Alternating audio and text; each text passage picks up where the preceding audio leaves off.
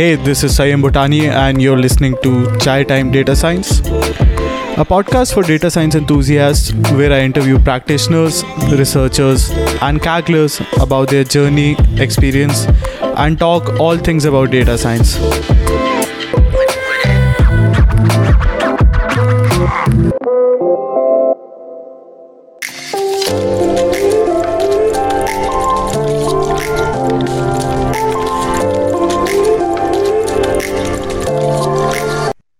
Hello and welcome to another episode of the Chai Time Data Science Show. In this episode, I interview Andres Torrubia, who is an entrepreneur at the intersection of engineering, customer first mindset, and monetization, and also a Kaggle competitions master and active Kaggler.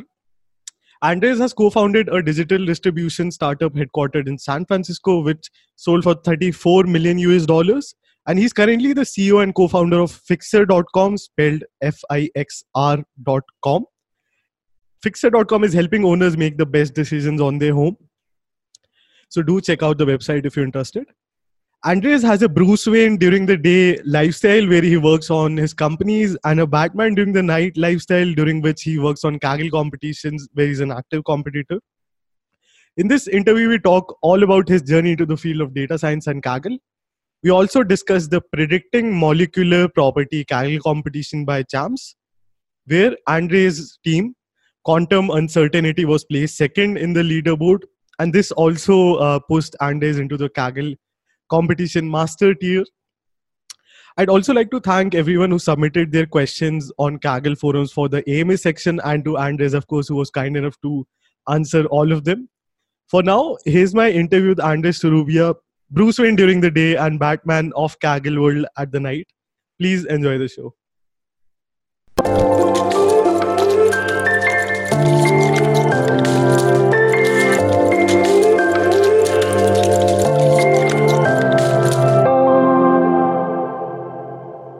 Hello everyone, I'm on the call with Andres Torrubia. Andres, thank you so much for joining me today, and especially for agreeing to the AMA section of the conversation.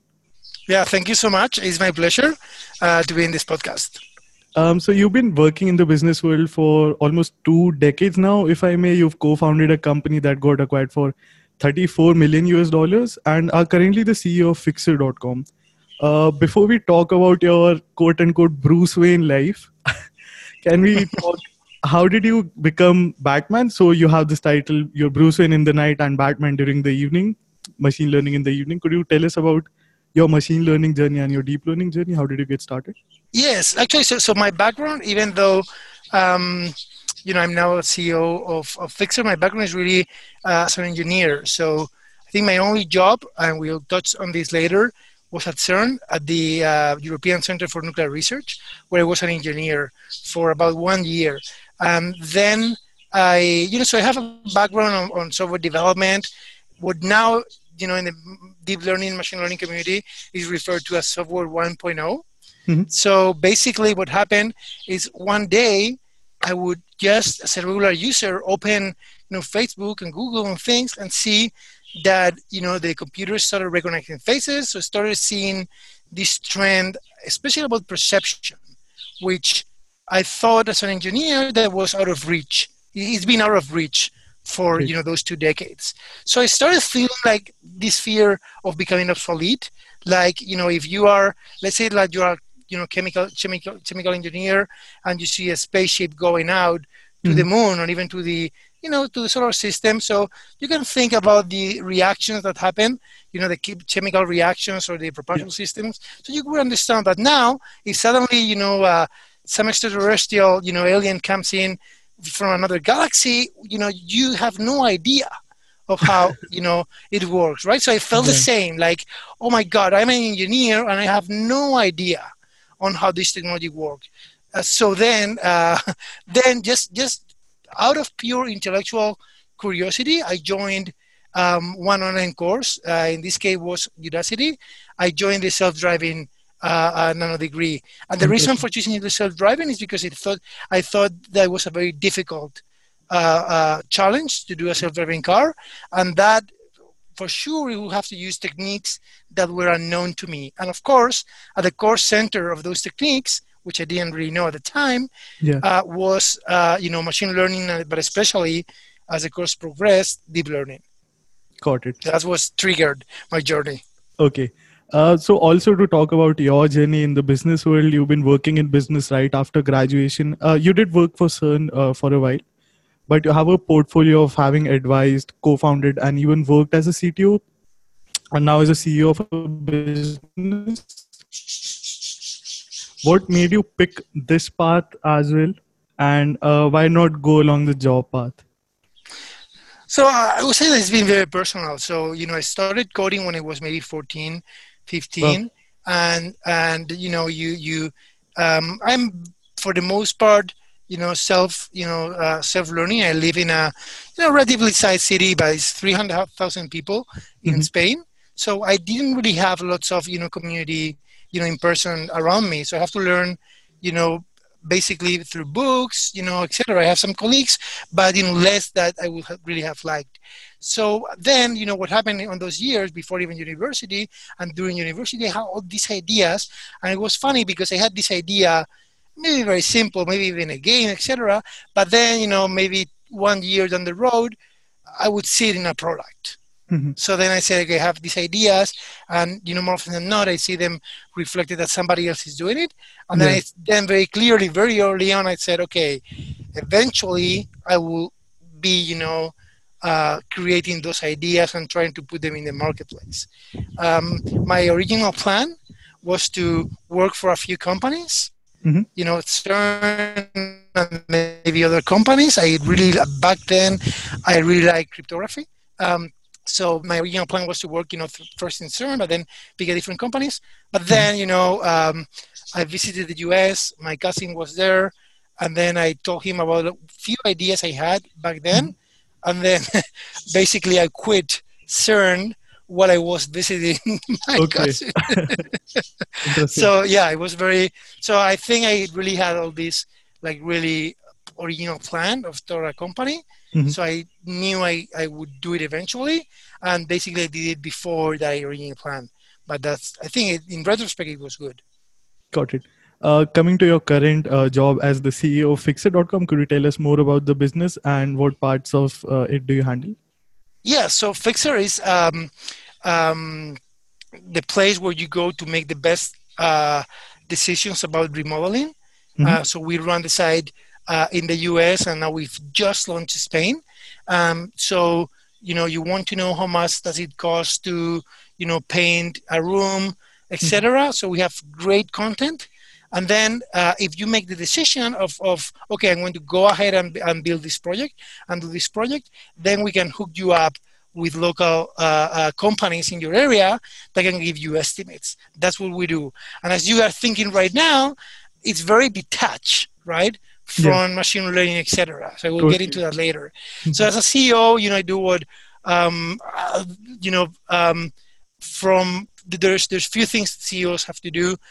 High level, is finance, setting the strategy, and then making sure hiring we have the best talent that we can.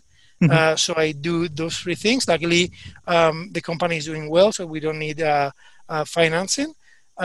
We've been, in the business for 10 years, so it's That's great to more know. than enough. So so on that front is good. And then the new thing that I'm doing, and it's a consequence of this machine learning journey, is so before, as I said, I started this journey for intellectual curiosity. So it was not about, okay, I want to study deep learning because I want to apply it in my business. So it Right. was not the case of a solution looking for a problem, which It sometimes you was see, just out of curiosity for you.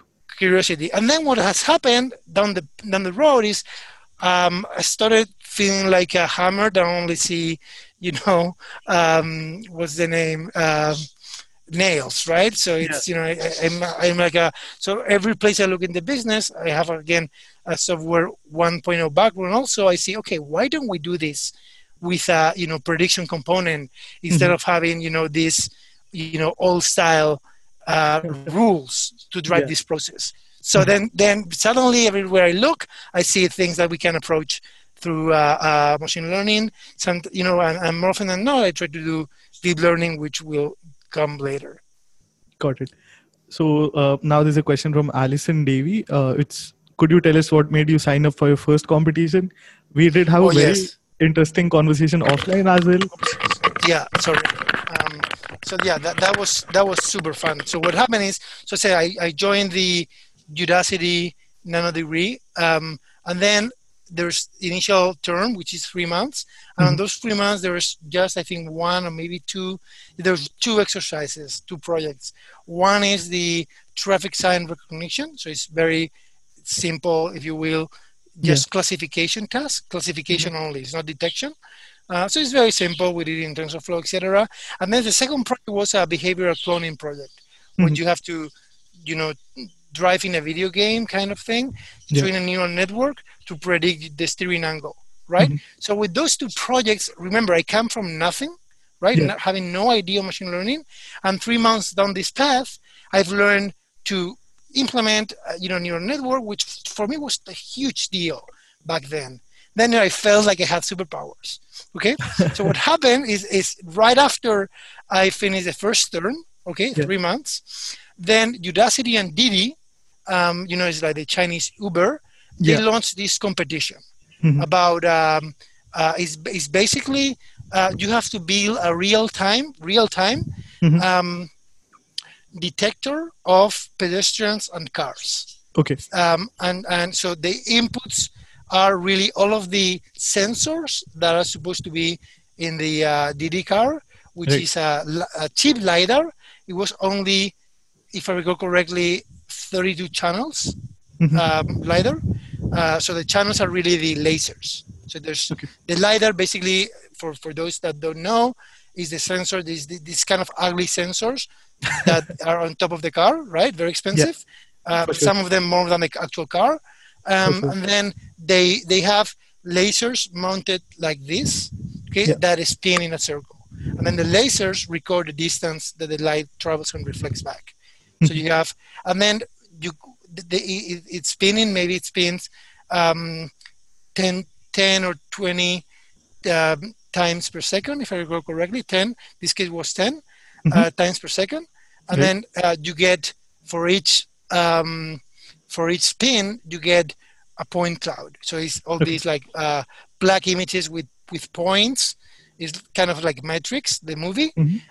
That's the LiDAR reading. So you get, in this competition, you got the LiDAR reading of a car like that is going, around. And then you also get cameras. The car has a camera. And you get some of the sensors that, you're not going to use, like the gas you have left, etc. So this competition was about getting all those sensors, as many as you can, or as few as you can, and then predict, like putting a bounding box in 3D, the obstacles. Now, what happens is something that in the literature, which I didn't know at the time, is called the Moravec paradox, which is things that for humans seem super simple, but are difficult for computers. So what happened to me was the perfect storm between the Moravec paradox and my overconfidence of just having finished 3 months of this journey. So you also worked in the software domain for before jumping into the machine learning domain. You had been active there. Yeah. So I think I had a good start in programming, although I didn't know any Python back then. But Python is a very benign language compared to C or even assembly language, which was my origins in assembly language. So you can imagine. Then also decent math, from university, from my studies, and then also systems like building a computer, running Linux. So all these three things, which are, I think, prerequisites, I already had. So that's a good start. So then, but then in machine learning, but then what happened is, this looks easy, right? Like if you look at the point cloud, you can actually kind of see where the car is. And I know how to build neural networks, so this is a piece of cake. It was not a piece of cake. So what happened is my first, so I joined this competition. The ground truth, as usually happens, was a nightmare. I spent lots of time cleaning the ground truth. And then I studied papers. And it's very funny. So they were like two cutoff. They were like 2,000 teams, and the first stage was to get just 50 teams out of the 200. So I found it was very new back then, very, very new. This paper about that was, I think, as far as I know, the first paper that dealt with point clouds natively. So in deep learning and machine learning, things are easy, quote, they're never easy, but easier when the data has always the same length, right? It's a structure. So for images, it's like a dense matrix of pixels that you fit in, and always they don't change, right? But a point cloud is different, right? A point cloud. To interrupt you. So could you, for the audience who don't understand, what is a point cloud? Could you explain that? Yeah, so a point cloud is just like a set of 3D points. A 3D image of if we may, gathered from a LiDAR sensor? Yeah, but it's not an image. So the each item in this set are like at a minimum 3 coordinates, like X, Y, and Z. So a 3D sort of graph situation from which we can generate an image of objects. Yeah, you could project, exactly. You could project the point cloud, which is what you are shown, a point cloud. You are really looking at a 2D projection of the point cloud from the perspective of the car, or from top of the car, from one side, right? So that's a 2D projection, but the native point cloud is really a set of points. And the difficult thing here is a set of points. So the order doesn't really matter, right? So if you had the order in which it appears in your array, let's say, in computing, right? It doesn't really matter because each point has its coordinates. So that's, you're going to start to see that that's difficult, right? For machine learning to deal with, a set instead of an array, right? In which the order matters, or a sequence in which the order matters. So in this case, it doesn't really matter. And then also, it was difficult because each spin had a different number of points. So that was also difficult. So, but then I found out this paper that was the first one, as far as I know, that dealt with point clouds natively, which is called PointNet, from a team in Stanford. So I implemented it, and thanks to this implementation, I managed to get in the 50 in the first stage, 50th stage. But then, so as you know, I only had like one computer. I was a GPU, it was decent, but just one GPU, and they had lots of data in this competition. So I got an error of like a meter, which it was enough to get me in the 50 cut, the first stage. And I thought initially that it was just a matter of, the machine learning algorithm or deep learning hasn't really converged enough, right? So for me, this is going to be easy. I'm just going to rest and let the computer do its job, right? Yeah. But then one day I was running and I was obsessed with this problem, and I was like in my mind reviewing the paper, and then I thought about a few assumptions that they make in the paper that didn't really match the exact problem that I was dealing with. And then I emailed the author and I said, hey, is this right, what I'm thinking? And he said, yeah, that's right, which meant that all my stuff was not going really to get me any farther. So I had a crisis back then. It's funny because the same has kind of happened with this molecular competition. I will get into that later. Sure. Then I have to rethink everything. And then long story short, instead of looking at LiDAR as 2D images, which is what most people do, they build projections of LiDAR. Some like planar projections, like from the top, from the sides. Other they do a spherical projection or cylinder projections. But then I said, if all these teams, and they were teams from universities, from companies, are really focusing on 2D projections, that's a path I cannot take, or that path I should not take, because these guys are experts in this thing, and there's only 3 weeks left. And then I have to really stretch my mind, and then I consider the LiDAR. Was the total duration of the competition? So from when you entered, how it was like 3 months, and I actually entered like 1 month later. So it was like I lost, I lost 1 month. So I thought, LiDAR is really, if you think about it, a 1D signal, each beam, right, of LiDAR. So basically what I did is consider LiDAR as a sequence right, as it's moving, right? And then if it's a sequence, you could work with RNNs, right, or STMs. Mm-hmm. So then I built, a point segmentation algorithm treating the LiDAR 16 beams as like a 16-dimensional 1D signal, Okay. if you will. And that really worked really, really well. There Mm-hmm. were some issues in real time but then you don't really need, because it was like very long sequence, like 1024, to not lose like angular resolution. But Right. then I was able to segment. So long story short, then I had the very few, like 2 weeks before the deadline, I partnered with a Russian teammate Mm-hmm. that had a really good experience in the tool that they wanted us to write the solution, which is called ROS, Robot Operating System, Right. which he had no idea back then. Okay. So we kind of split. I was working on deep learning, the perception stuff, and he did the what is called the Kalman filter plus the Mm-hmm. ROS implementation, and we ended up four in this competition. So that was Wow. I kind of felt a bit spoiled because it was my first competition, and we managed to do it, pretty decently, because all the other teams have lots of previous experience. There was one Russian team that has been working for like 1 or 2 years in a Formula Interesting. One autonomous car, and Okay. the other guys all were Chinese from top universities in China. So I think I felt really proud to finish in my first competition in the first spot. Got it. So, after getting the fourth position in that competition, how did Kaggle come into the picture for you? When did you sign up for Kaggle, and what was the point leading up to it? I think I think I did this one, which happened. Yeah, I think I did this one, which ended in maybe June or May 2017, Mm-hmm. and then it was a summer. I didn't do much, and then I joined my first one in Kaggle, which, if I recall correctly, was the Carvana one. Carvana competition was about, they give you a picture of a car in a Right. special setup that they had, and you have to basically do in Photoshop what is called the magic wand, right? To basically do a segmentation of the car, so getting the pixels of the car and only the car and not the background.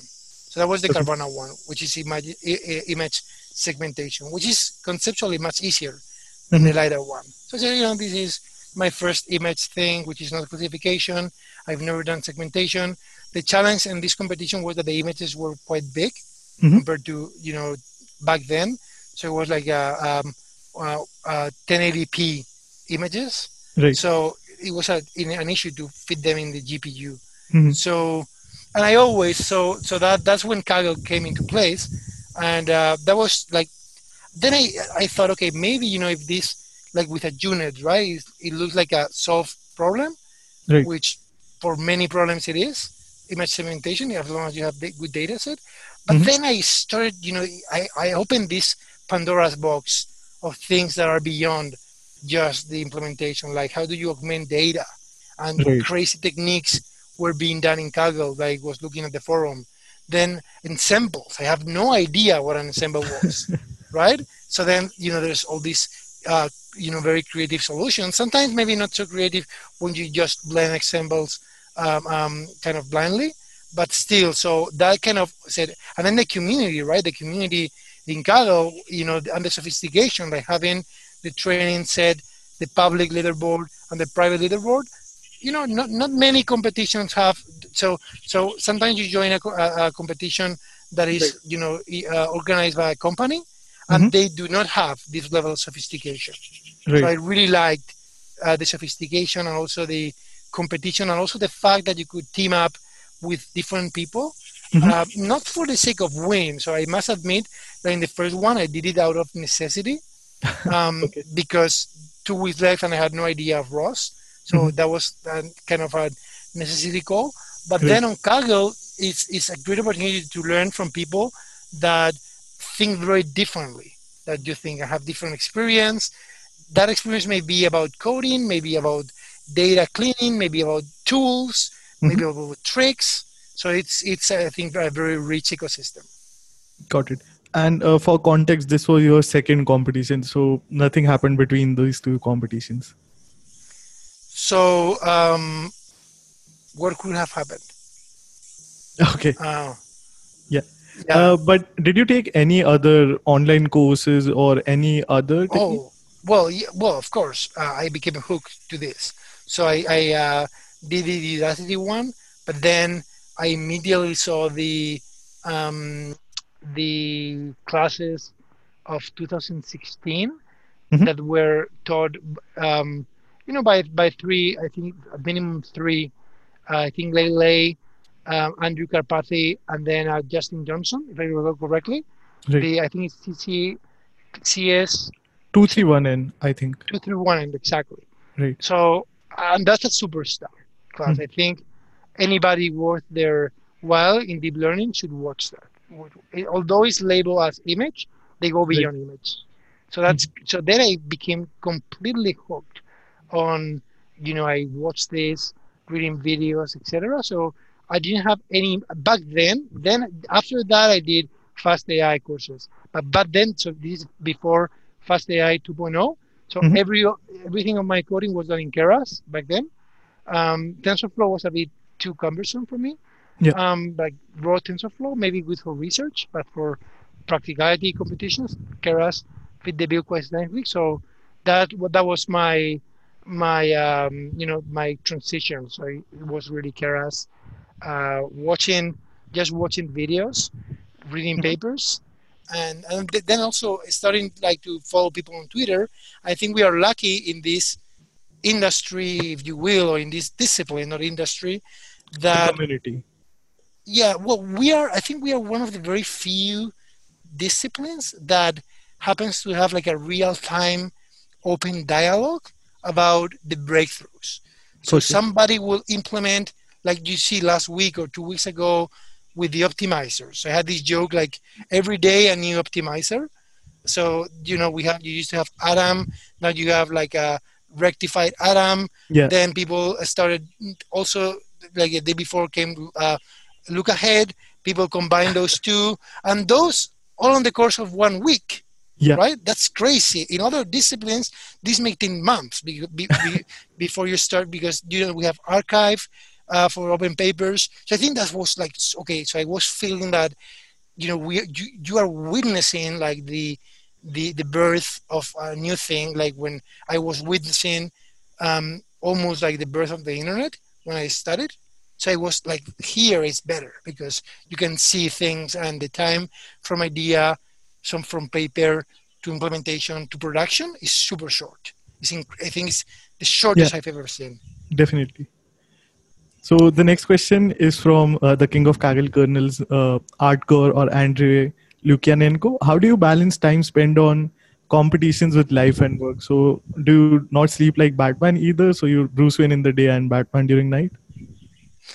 So mostly in the day, it's just like a regular job. I think and I will touch on this later. I typically join, for the most part, competitions where I can apply deep learning instead of conventional feature engineering, machine learning, Hmm. because I think the trend, there's few reasons. One is like practical. The direction in which society is going is to generate more and more data.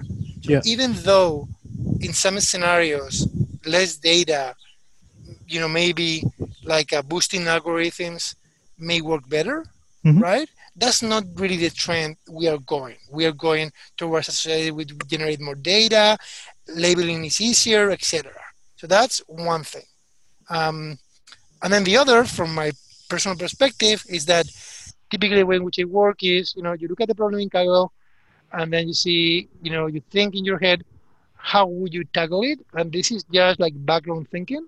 Hmm. Um, and then the coding, as opposed to, so the coding in software 2.0, deep learning, machine learning, Yeah. is much, much shorter than in software 1.0. In 1.0, it has changed, but traditionally, like if you wanted to do like a conceptually simple website, it's always weeks, right, of Yeah. coding, if not months, right? Yeah.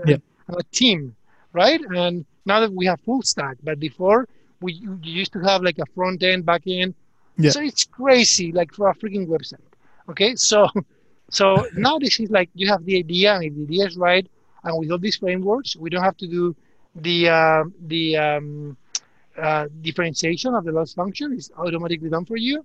So the coding is just a Jupyter notebook. It's nothing. You can code in like 3 or 4 hours. For sure. So yeah. So what I do. So how do I balance? So I try to be very strategic about what I do, and typically it's okay. Try to focus on competitions when I can apply new ideas Hmm. and do it differently. So, for example, so of course in the DD I mentioned, so it was different because we use like a recurrent neural networks for LiDAR, which I think nobody has done.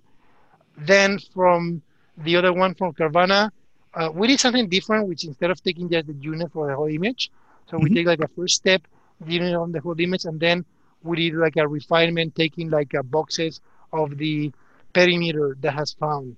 So it was kind of new. There was Right. one other participant that did the same thing. Hmm. Um, and then I've seen this approach more polished because our was like 2 steps, taken by doing by research at Uber. So we were into something, new things. So I always try to focus on things that, okay, even though if I'm not an expert, can I do it differently enough with small effort in Right. terms of coding and time? And then I can like throw the problem to my computer, and then Hmm. it's just letting it train for a few days. I check, I stop the experiment, I launch it again, but that's not really a lot of time. So Yeah. it's mostly taking care that the computer is alive and training. But I'd again like to highlight that since you had this rich experience of working as a software engineer over the few years, that's also helpful. So for me, for example, training something might take maybe a few days that you could, I imagine, code in a few hours.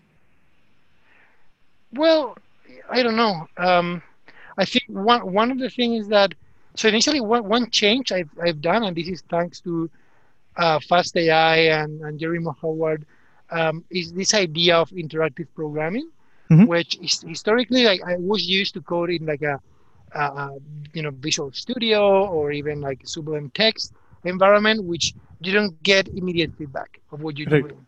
So Hmm. sometimes you spend a lot of coding, then debugging, etc. So that may be good like for production systems, which you Hmm. have to know like software engineering, like proper like maintainable code, etc.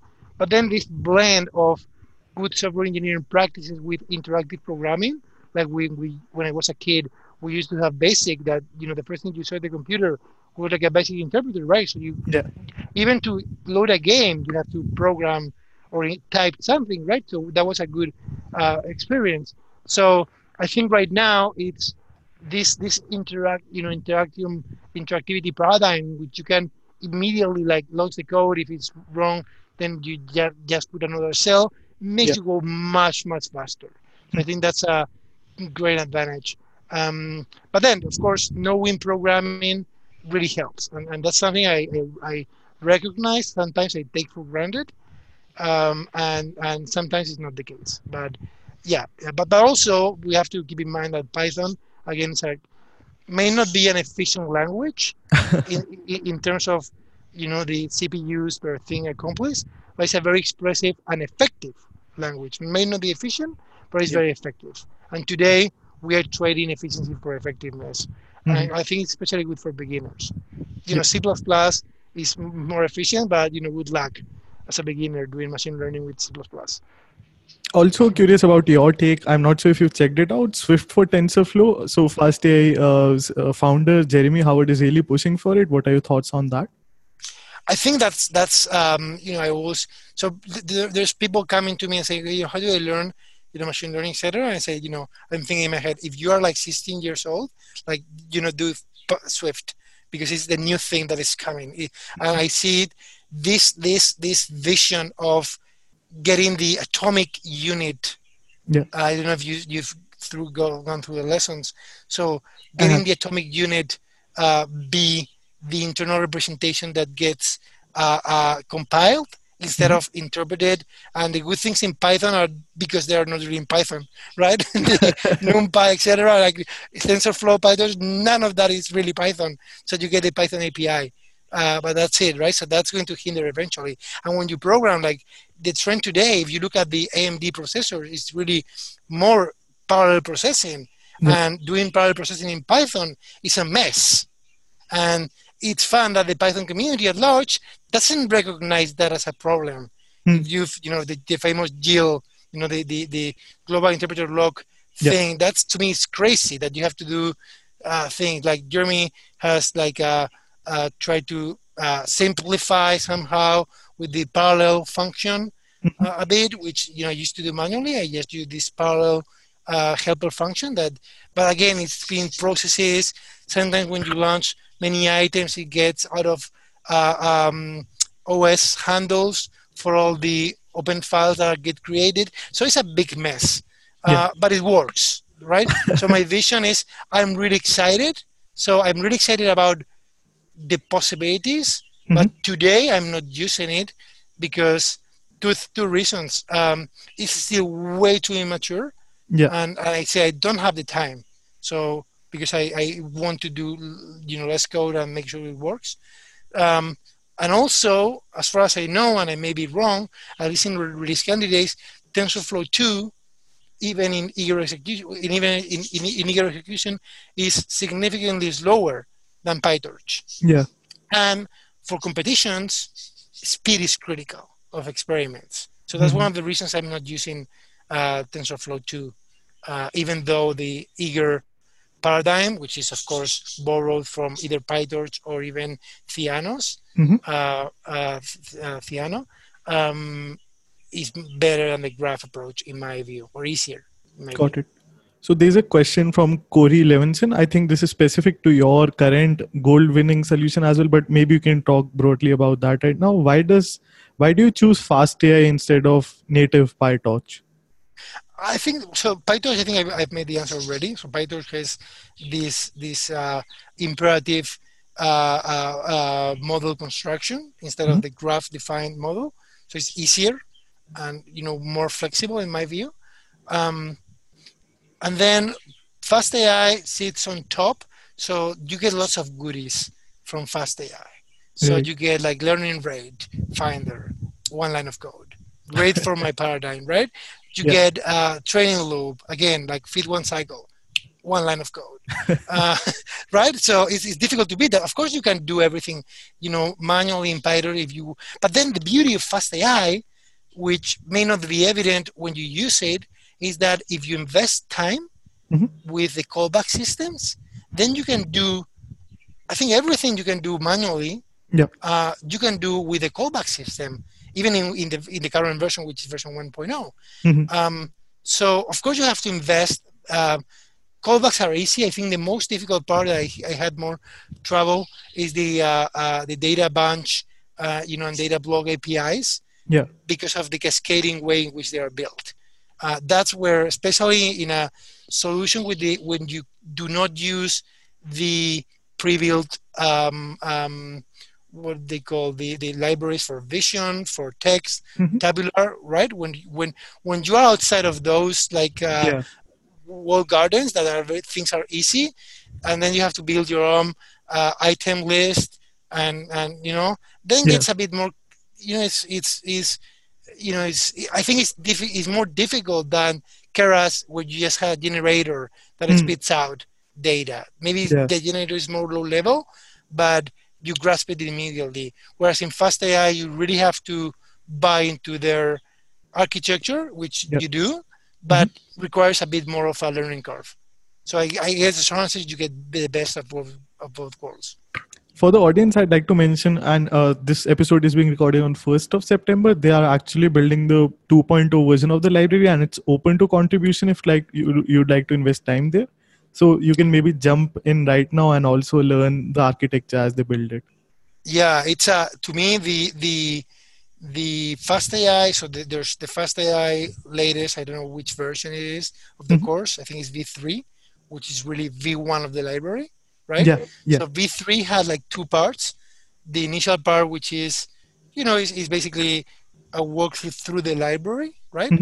But then the second part to me was like mind-blowing, like really mind-blowing. Like, same for me.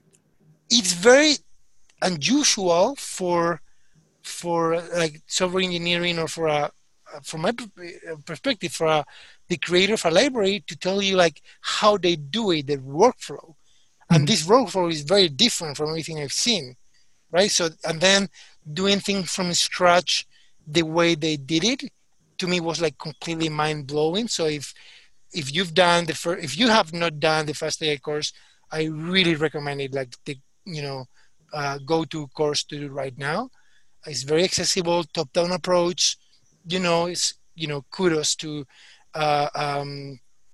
Jeremy and Rachel and Sylvia and the Fast AI team for building it. But then when you finish, like the second version that they go into details on why they did it, and how they did it, is just amazing. The only thing I really had, which is very picky, that they've largely addressed, and I admit that I complained in the forum, and then I didn't do anything in terms of fixing it, like contributing, because I don't have really time, was the naming.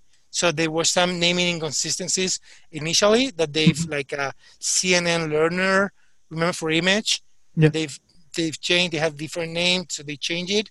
So there's, and then also, in my mind, there's still a fight internally between having all these crazy abbreviations that you, each time you read them, you have to process, for at least for me, that I'm not a native English speaker. So I have to see like why, they use, I don't know, a smaller version in this place and the longer version in this other. So there's consistency in naming. But again, this is, you cannot really complain. You're getting this for free.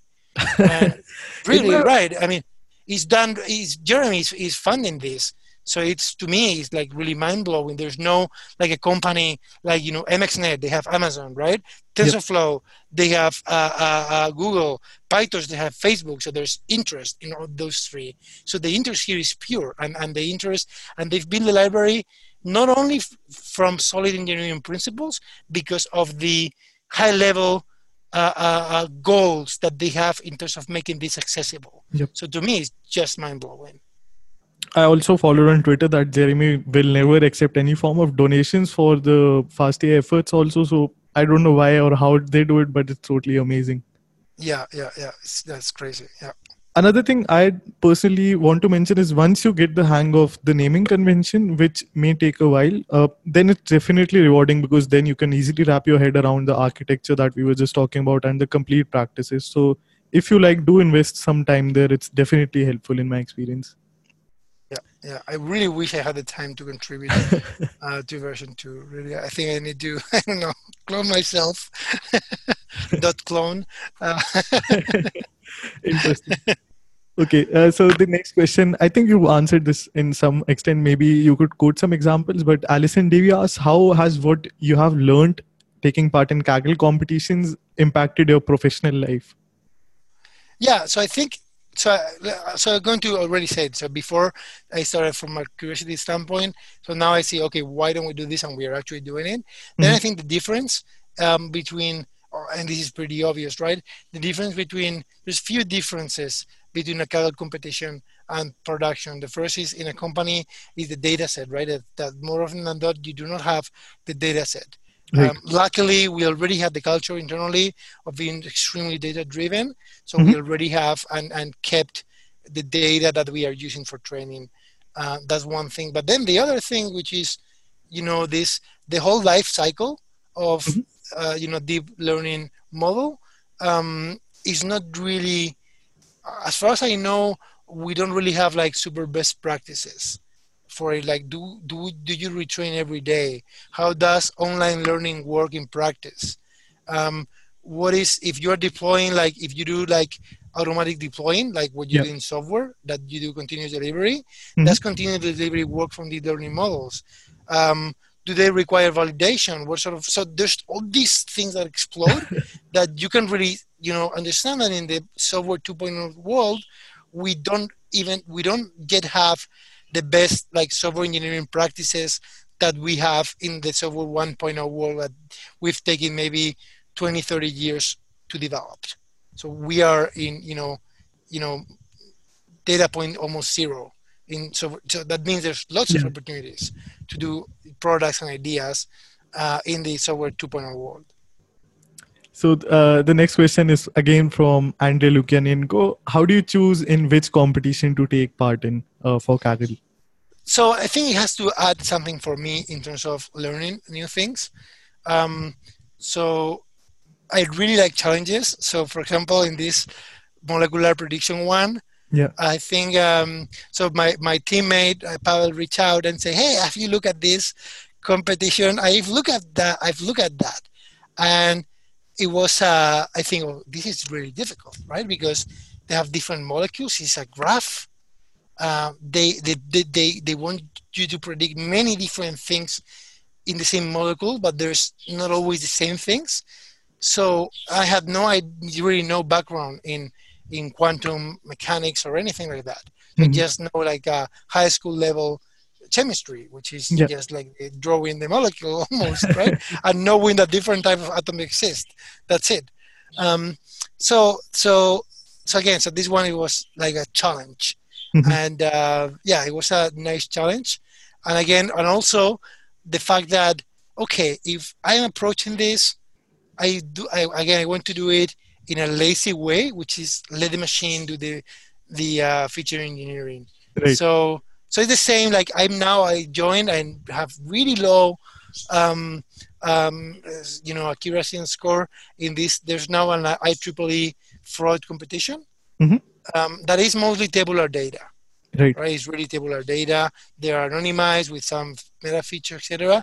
And the winning solutions right now in the leaderboard, they have like almost, as far as I know, all of them, because of the forum comments, etc., use boosting algorithms. Yeah. So and then like manual feature engineering, picking this part or the other. So right now I'm saying, okay, I'm going to join this competition, but I want to do it with deep learning, which so far is not competitive. I haven't seen really any competitive good spot in the leaderboard with deep learning. So I'm trying, and of course this is not using, I've tried already using like the tabular, solution from FastAI. It doesn't cut it, right? It doesn't cut it at all, because there's things that, like for example, there are things that a deep learning model cannot really see, like the frequency of an item, right? Or when you have like in tabular data, new items that do not show up at all in the training set, and they are in the test set. So there's test versus train disalignment. So then I said, okay, could I do what there was this, I think, great solution from a previous one from the Microsoft fraud, not fraud, the malware competition with I think his name is CPMP. CPMP solution that they manually try to align the two distributions manually. So I think, so I'm joining this one. Maybe I don't succeed. I don't know. We'll see. With the idea of trying to align two distributions with deep learning, in which I wouldn't have to do anything. So it's still very, so again, so it has to be challenging in a way that I give the best representation I can find, so the computer does my job. Got it. That sort of gives us an insight that you always look for a challenge, but then you're also take a lazy approach where you like to just do the human parts and leave the computational parts for the computer. Yeah, well, I think that's the promise of deep learning, right? And so far it's shown that, again, if you have enough data, the representations that it finds are sometimes the issues that we do not understand. Sometimes those representations, that's an issue because we haven't built them. It's not really a surprise, right? We don't understand how the brain works. So it shouldn't surprise us that something that we've been inspired by, right? Also, we cannot really fully understand, although it's easier than in the brain. But that's the idea. So if you can use deep learning, have enough data, I think it's kind of good to be lazy in a way. That's very true. Which brings me to the next question, which is by Michael ML. Sorry if I got that wrong. It's Michel. Can you describe your high-level approach when competing in a Kaggle competition, and what is your machine learning workflow? So I think the high level approach, to be honest, I don't. So to be the right answer, which is not my answer, the right answer is there is a great post by Andrew Karpathy about how to tackle machine deep learning problems, which is very systematic. Like first, you build a model and you try to overfit it with just one or very few samples to make sure that nothing is really broken. So that in the software 1.0 equivalent, this will be what used to be called like a smoke test, right? That it doesn't explode, right? So so the right answer is not mine, is Andrew Karpathy answer. What I do, it's in Kaggle in competitions is a different thing than in a commercial project. So at first is the first thing is, even before downloading the data, I look the kernels or notebooks that do the exploratory data analysis, because there's great people that are really good at showing the data. So that's even before joining. Okay, what if I join this? What I'm going to deal with? So that's the first. Then I also look at the metric. Okay, does this metric make sense? Yeah. Is it differentiable? Is it not? Can I be like good enough proxy? And then in my mind, I think, okay, how would can I approach it? Can I come up with and this is even before joining. So just thinking about it. So this, might take just 1 hour, really. Looking at all these things and making, in your head, the picture of how it looked like. So if it looks like I join, download the data, and then I do the things that I have suspicion that may be useful in terms of data representation or analysis, just in an interactive way in notebooks. It's way worse than what people publish. So it's very ugly. So, maybe I just get numbers. I don't get fancy pictures. Sometimes you have to do them. So that's the initial thing. Then I build like a toy model initially. One thing that I used to do in retrospect is thinking really hard about the data representation. Okay. I think that the input representation is key. So even in images that you may take for granted that you're going to throw in pixels, right? RGB pixels. Sometimes, depending on the scenario, there may be other ways. Example, Carvana competition, right? So you get JPEG pictures, right? Internally, I think, many people know that JPEGs are compressed, right? At 2 levels. So one is at the, kind of entropy level, which is, far outside our domain, but the other is in the color space level. Right. So in images, machine learning models are usually trained with RGB, but there's a better representation because of how we perceive things, which are being exploited by the compression algorithms, which is luminance and chrominance, right? So in the Carvana competition, for example, I did this UNet in which you would feed just one channel of luminance on the top, right? And then once you do the downsampling, you feed the U and V channels. You save memory and you get more expressiveness. And also, for a competition, which is back then, I used to have a less powerful CPU. I created like a small, different fork of the Turbo JPEG library, which incidentally Fast.ai uses, that you kind of get the components automatically. So it's even faster JPEG decompression because it doesn't have to do the color space reconstruction. So it's faster. So then, okay, can I use this JPEG thing more natively because the images are given to us in JPEG, right? And if you think about it, when you decompress, you are upsampling the image. Yeah. So these things happen even before I start, right? Then then I have to look if there's like an open source JPEG implementation that I can easily, do surgery in, which in this case was easy, to take right? the lazy approach. Yeah, exactly, right? Because I'm not building a freaking JPEG library.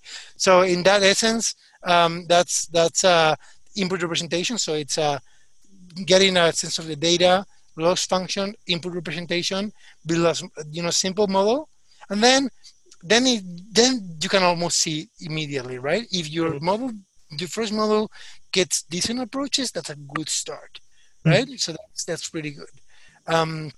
and then it's training is like the boring part, because and again, sometimes I agree with Jeremy that today you can do with one GPU what before require like a cluster, Mhm. but competitions are competitions, right? So for like this happened to us in the molecular one. We lost in Right. the last few hours. For 1 decimal point, Hmm. right? Maybe because there's thousands of teams participating, and more likely than not, the top teams are using approaches that may be similar to yours. So Yeah. sometimes, ensembles wins or more computing power wins. Hmm. So then I ended up in my house with 5 GPUs. So that's so Okay. I remember when I started, I used to have like retrofit my gaming machine. I like gaming, PC Yeah. gaming. So I retrofit so then what happened immediately is I couldn't game anymore because the freaking computer was like training constantly, right? And I couldn't stop it, and I shouldn't stop it, although Mhm. you can do checkpoints, but especially back Yeah. then it wasn't so sure that you will get the checkpoint with all the optimizer data that you can resume right. So model training, like then you see a part, and then it's just iterating that cycle. And at the very end, that's my view. I'm not good at ensembles. I'm not Mhm. good. Um, but at the very end, we typically, and this is also, I think, when I do with Pavel, when I've done alone, I haven't done ensemble because I don't have enough machines, but he Right. also has a few machines, so he's pretty good doing the ensembles, which Mhm. is typically I don't touch. Okay. What would be, this is slightly off topic, your favorite game maybe today and back from the days of Tri Media? My favorite game, okay, so that's easy question. So back from days of Trade Media, this was very funny because Trade Media, we did PC games distribution. So it Mhm. was funny because I was working with games like testing, and every day I didn't play much Okay. until Halo came out. Okay. So my favorite game, I would say, I don't know if all time, but one of my favorite games ever is Halo, Mhm. and I'm very proud. I'm equally proud. This is funny. Equally proud of my machine learning experience Right. than like having finished Halo 1, 2, and 3 in legendary mode, which to me is like a super achievement, like playing solo. So that's and I'm not a good player, so I'm almost embarrassed to say how many hours I've put into those games. I never got So past normal mode, so yeah, huge respect to so, you. yeah. So legendary, especially in Halo 2, I think it was crazy. So and today, to in the very recent games, and this is a Mhm. very funny story. So I think MGS Metal Gear Solid 5. Right. It was because, and this is, you're going to laugh about this. When you Okay. start the game, it asks you your name, did you build your thing, right? And it Yeah, asks yeah, you yeah. for the day in which you were born. And I type it in, and I forgot about it, right? Mhm. And then I spent like many months playing the game, right? Okay. Maybe I put 100 hours in the Okay. game. And the day of my birthday, which I have forgot that I put my birthday in the game, Right. I was playing, and then they call me, in this game, your base gets invaded. So sometimes your home base Mhm. gets Yeah, yeah. invaded by a team, like online team, and you Mhm. have to go back. This happens in the game a few times. So Okay. you have to go back and defend it. Like you're in a mission. Hey, Mhm. they call you, hey, boss, come up quick. The base, there's a problem in the base. You Yeah. have to come up quick, come back and defend it. So I freaking out, like they're going to steal all Mhm. my things in the base.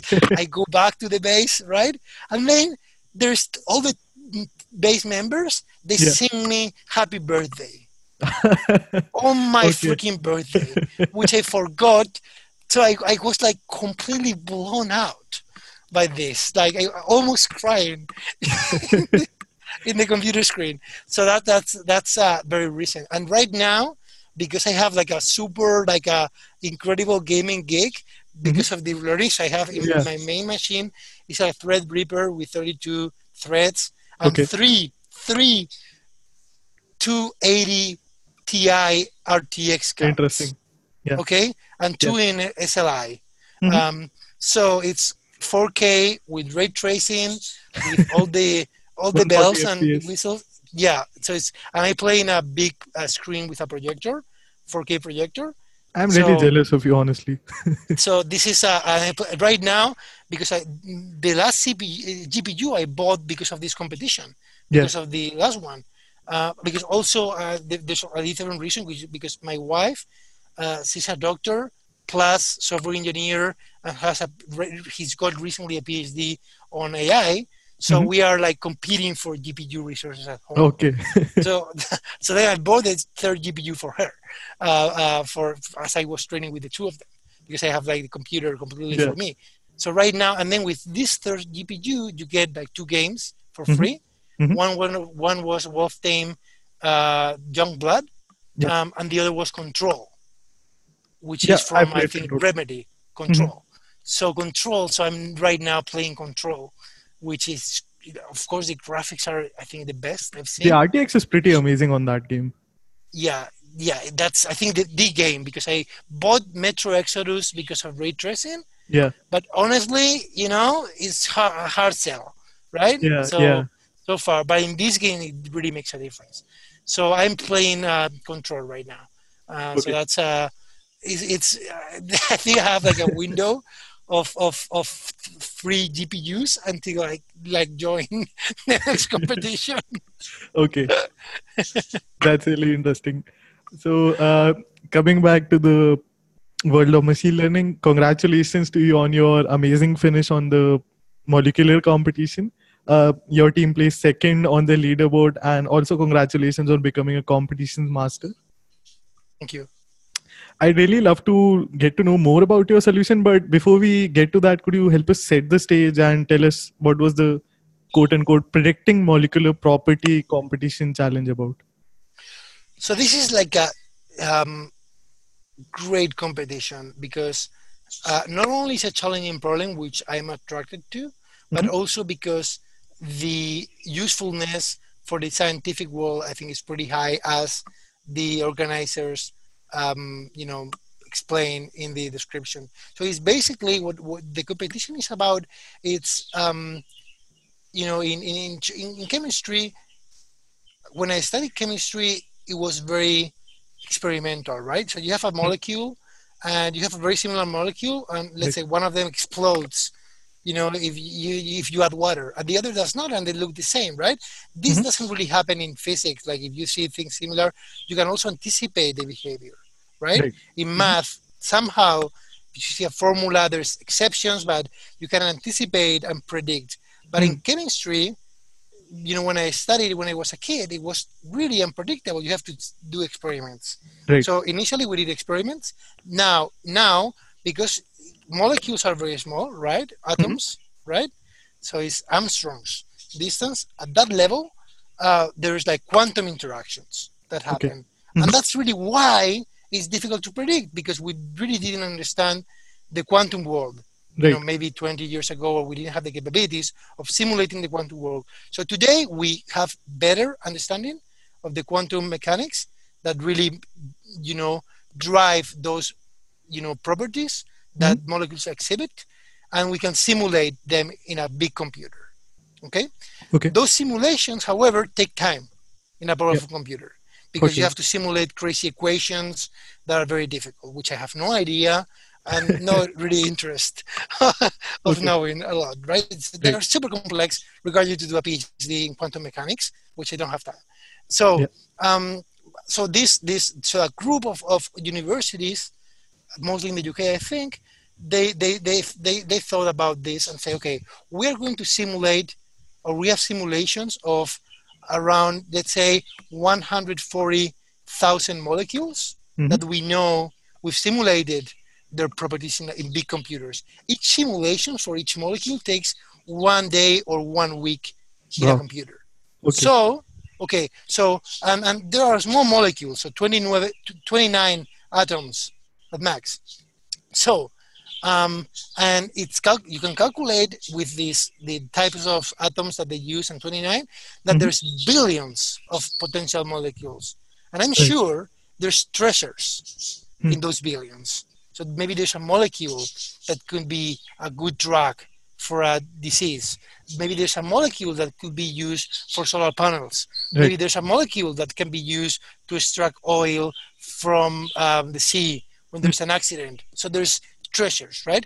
However, we don't have the resources because it takes days or weeks to simulate the behavior. So they say, okay, could we do a shortcut? Okay. Could the machine learning community build a model that doesn't run the expensive simulation and somehow, shortcuts and does it really quickly? So that's their motivation. Okay. Speed. Okay. So that's the context. So the first thing I did when I joined is I emailed the organizer and said, okay, this is great, it's a competition, but it's a challenging competition. I feared that what may happen, which didn't happen, which may happen is that some team wins because somebody has to win, Yeah. but their solution may not be usable because it's not accurate enough, right? It's Right. fast, but it's not accurate. Then it will be, waste of, it's not a waste of time. Maybe they will say, okay, machine learning is still not mature for this problem. So that's science, right? So you learn from the impossibilities sometimes. Okay. So I asked them, okay, what is your threshold of success? And the organizer responded, which was great. And he said, okay, if people, so this competition is measured by accuracy, simplifying, and it's measured on a logarithmic scale, which means that is for those that don't know, is the opposite of exponential. So from exponential, you increase a bit and goes really fast. So here, going like 1 point down is exponentially more difficult as you go down in this score. So he said, okay, if people finish above -2, it's not so good. People finish between -2 and -3, it will be good. But if people finish below -3, I will be, his word, extremely excited. Okay. So then I already have like a goal. Okay. We have to get to -3. So it was really difficult. So I think the best solution is -3.2 something. Yeah. So there's actually, so I think we finished with 0.01 or 0. So it's super tiny difference, but again, it's exponential. And then our single model, one model only, so far published, I think our single model is the best. They use different ensembles, very smart. So they got with ensembles more score. We use, I think, more similar models because we retrain them. So we're not as diverse. So we lack computational resources. But our single model was -3.16, which was more precise than their number one, which -3.09, if I recall correctly. But again, so, at that level, every solution is I think, super good. So that's the framework of this competition. So what they make you is they give you a molecule that can have, 3, 5, up to 29 atoms. And they say you, okay, what's the magnetic interaction? To be honest, I really don't know exactly what that is. Okay. It's called a J coupling. So it's a number. Okay. So it's a number. That's good to know. It's just a single number and a scalar number between one atom and the other. It's like the magnetic force. I have no idea. Okay. Of really what it is. So that's the idea. So that is, but then it's really for a molecule, you may have up to hundreds. Well, I think it was 180 something in the data set we were given potential coupling. So because in the water molecule, it's between H and the other H, or H and the oxygen, right? So different combinations, but there's some combinations that are not really explored. Maybe they're not useful. So it's a difficult problem, right? It's a molecule that they give you the molecule with the atoms positioned in space, right? You can derive the bonds of the atoms, and you can build a graph, and then they give you the kind of pairwise interactions that you have to predict. So that's the context. So it's a very challenging problem. And if you look at the literature, what you're going to find is that the state of the art before the competition, because the top solutions, the 3 top solutions beat the state of the art networks, are the state of the art previous to this competition was graph-based models that take the input somehow in terms of a graph. Got it.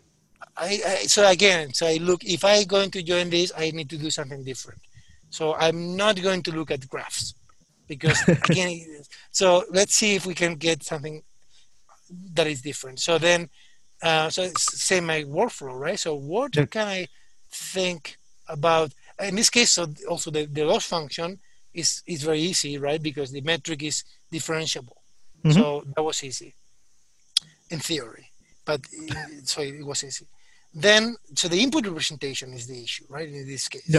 So, and there's, and you look at the forum, is crazy, right? They talk about diedric angles and quantum stuff, right? About the molecules and the bonds, the types of bonds. So you have to be an expert. I said, I don't want to become an expert. I cannot become an expert in 2 months. So then I said, okay, what is the minimum representation that contains all of the information? So you may be tempted to think it's a graph because that's how we've studied chemistry, right? But it's not really a graph because the graph can be derived there with the 3D points. So if you know the atoms and their positions, there are no possible different graphs. There's just one graph, right? That because of the laws of nature. So with that thinking, I always try to feed the network the most entropy, right? Less redundancy. And in this case, the graph, in my view, is a redundancy. Okay, so that's the first way of thinking. Okay, so then it really becomes easier when you start in this path because you say, okay, I'm going to feed the network with and this is going to sound funny now, with an ordered set of points. Does it look familiar like a point cloud? It does. Yep. Right? Yes. Yes. Really a point cloud. An atom is a point cloud. Okay. So now that we have a point cloud, now the issue is that, and that's so. So let's say that you only have one source atom in a molecule, and you have to predict just from one source atom the interaction between different atoms. Doesn't it look like a segmentation regression problem? It kind of does, right? Because you have to predict a value for each point, right? A value. So, and a segmentation is really a value, but at the end you do like a softmax, right? But it's really a value. Down in the network mind, if you will, it's a value, right? So, why not predict this value as a regression directly? So that was the thinking. It's very simple, right? So you have like a 3D point, just a cloud of 3D points. You have a reference atom, and you have to predict. So then we use PointNet, which I already have experience with. So with PointNet, we managed to get up to minus 2.2 or 2.3 score, right? But then every experiment ended the same way. We were not able, and then it was very unstable. And I was thinking why that happened in terms of the network. And it's because, you have to really dig deep in the PointNet architecture because it's really trying to find functions in a super high dimensional space that gets squeezed at the very end. So that wasn't going to cut it in this competition. So then I thought, okay, what other, and this is a difficult question. So what other architectures take unordered sets of, let's say, items, unordered sets, and that's the key, like an unordered set, right? And not many, right? So in an image, kind of the point is where it is. It defines the image, right? You cannot shuffle the points around. By definition, the recurrent neural networks are order dependent because that's really a feature of them, right? fully convolutional layers, because of the weights, how they are structured, they know which neuron they are accounting for the weights, and Right. that's position dependent. Mm-hmm. Also, not the kind of the bare bone functional block, like the fully connected layers. But then I look at I actually heard about a podcast with one engineer from Google Brain and DeepMind, Oriol Viñals.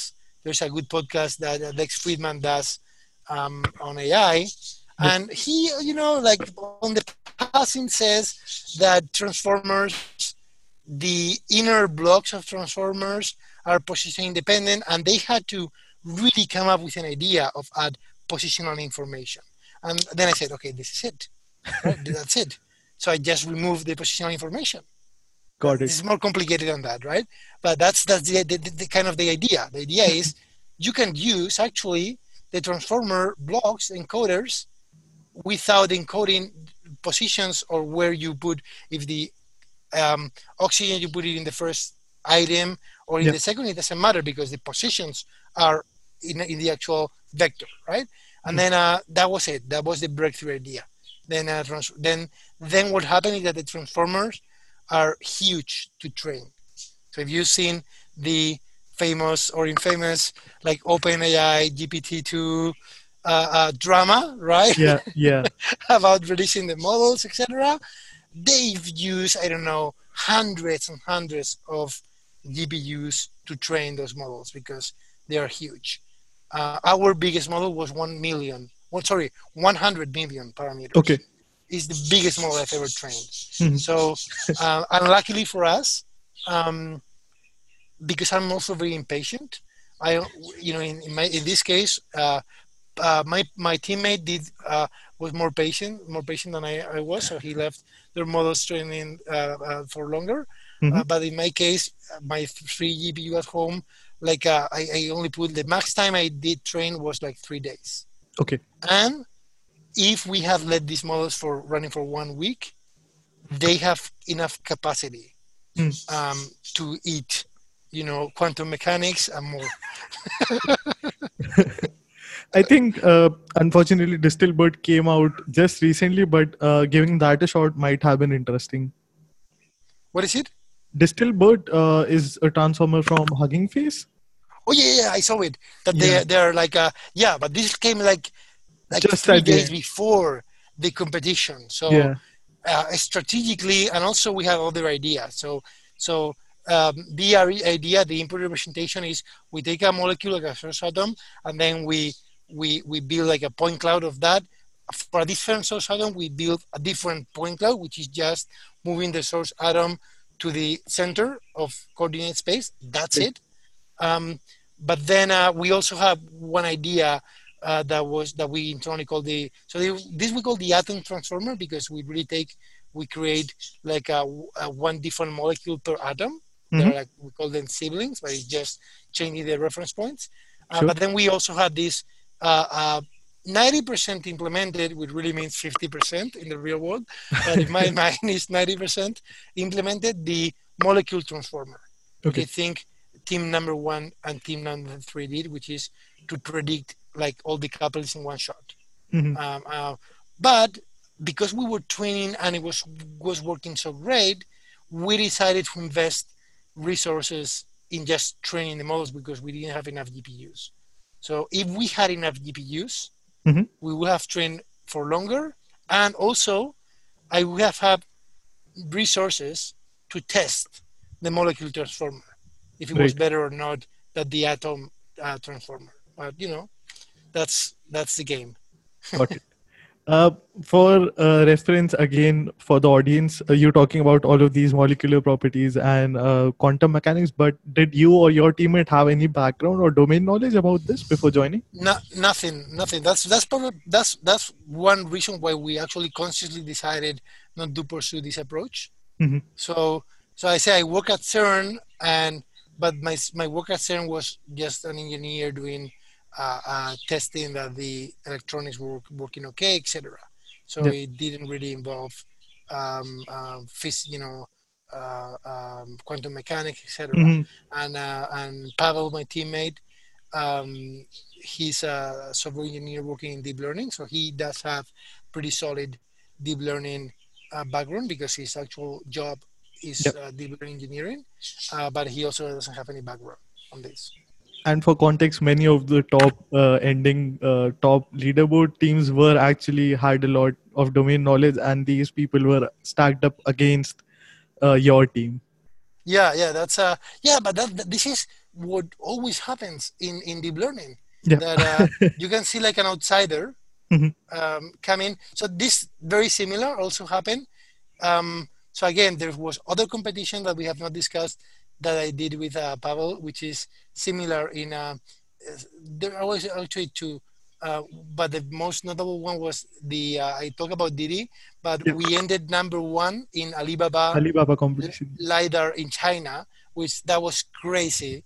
That was crazy, and some of the teams actually, even the it is funny because we were like submitting, and then I look at the Alibaba researchers that organized the competition, etc., and they dealt with point clouds in a very convoluted way Mhm. for LiDAR, and then we won this competition because again the input representation. We changed completely the input representation of LiDAR. We made it into a dense matrix, better than projections, which were not projections. So it's kind of weird. Very like it's kind of the JPEG thing, like the Yeah. native output of the sensor, Mhm. but condensing a dense matrix that has some holes that you can account for in the logs function. And then we ended up number one. Again, people that were experts in point clouds, and they had these sophisticated point clouds architectures with voxels and things. So sometimes, yeah, it's so my view, in a I think in software engineering and in many disciplines, when you start, you doesn't even work. Then it works, but it's super complex. And what I strive for always is for the solution to be simple. Hmm. So that's difficult. Sometimes you get it, sometimes you don't. But I think that you should strive for simplicity in the solution. Definitely. And it's not easy. So it's not that easy. It's simple. Yeah. Sometimes Yeah. simple is more difficult. For sure. But I think that's what you should strive for. That's why I found it funny, because I could see myself actually went to the competition while researching upon your profile, but I could see myself going up on that path of learning about voxels and their representation instead of striving for something totally simple like you did. Yeah. And then there was the other competition about feature engineering, etc., which was the one competition that I joined because I thought it was impossible. Mhm. This is so funny. So there was the IEEE camera detection. I don't know if you know about this one. Yep. But this was one. This was so fun because the idea here in this competition was they give you a picture. This is like a CCI, right? The TV series, CCTV. like a police. So they give you an image, and you have to predict which camera Mhm. made the picture. Yep. Out of the pixels. You don't have metadata, nothing. No, you have pixels only, right? And not only that, you can have pixels that have been compressed in JPEG and blurred. Hmm. Oh my God. So if you think about it, I thought, this is not possible, right? To do this. Yep. So then I remember, so I participated in this one. So, I just build like a blindly, right? If you, let's say that you are like an extraterrestrial, right? And you come to Earth and they give you pictures of dogs and cats, they look crazy to you, right? You don't have even, right? So, but Yep. you put them in a box, right? With labels, and out comes dog and cat, right? So I Yeah. was thinking, if I was a neural network, right? That was my kind of crazy thinking. Could I detect the camera out of the pixels? Interesting. And so the question is, and could I detect a dog out of a cat? So from the perspective of the neural network, it's a similar problem, right? So if you are looking at each neuron, right, what it does. So it doesn't have high level motion as far as we have. So then I did what everybody would do, which is put like a classification neural network and feed crazy data in, right? Mhm. With the expectation that it will find something, Yeah. right? Without knowing what to find. Yeah. And then to my surprise, well, there was a bit, in Kaggle, there's, this tension about releasing kernels that are public with good score.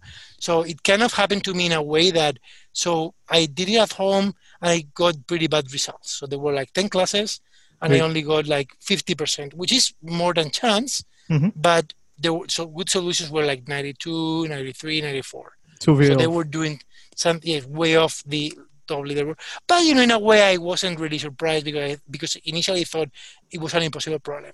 So I Yeah. said, you know what? I'm going to open source in the competition, not in our kernel, but in GitHub, the solution, and with the expectation of, because it's a pretty bad solution. I mean, 50%, with the Yeah. expectation that somebody will find a bug or help me or help with the solution.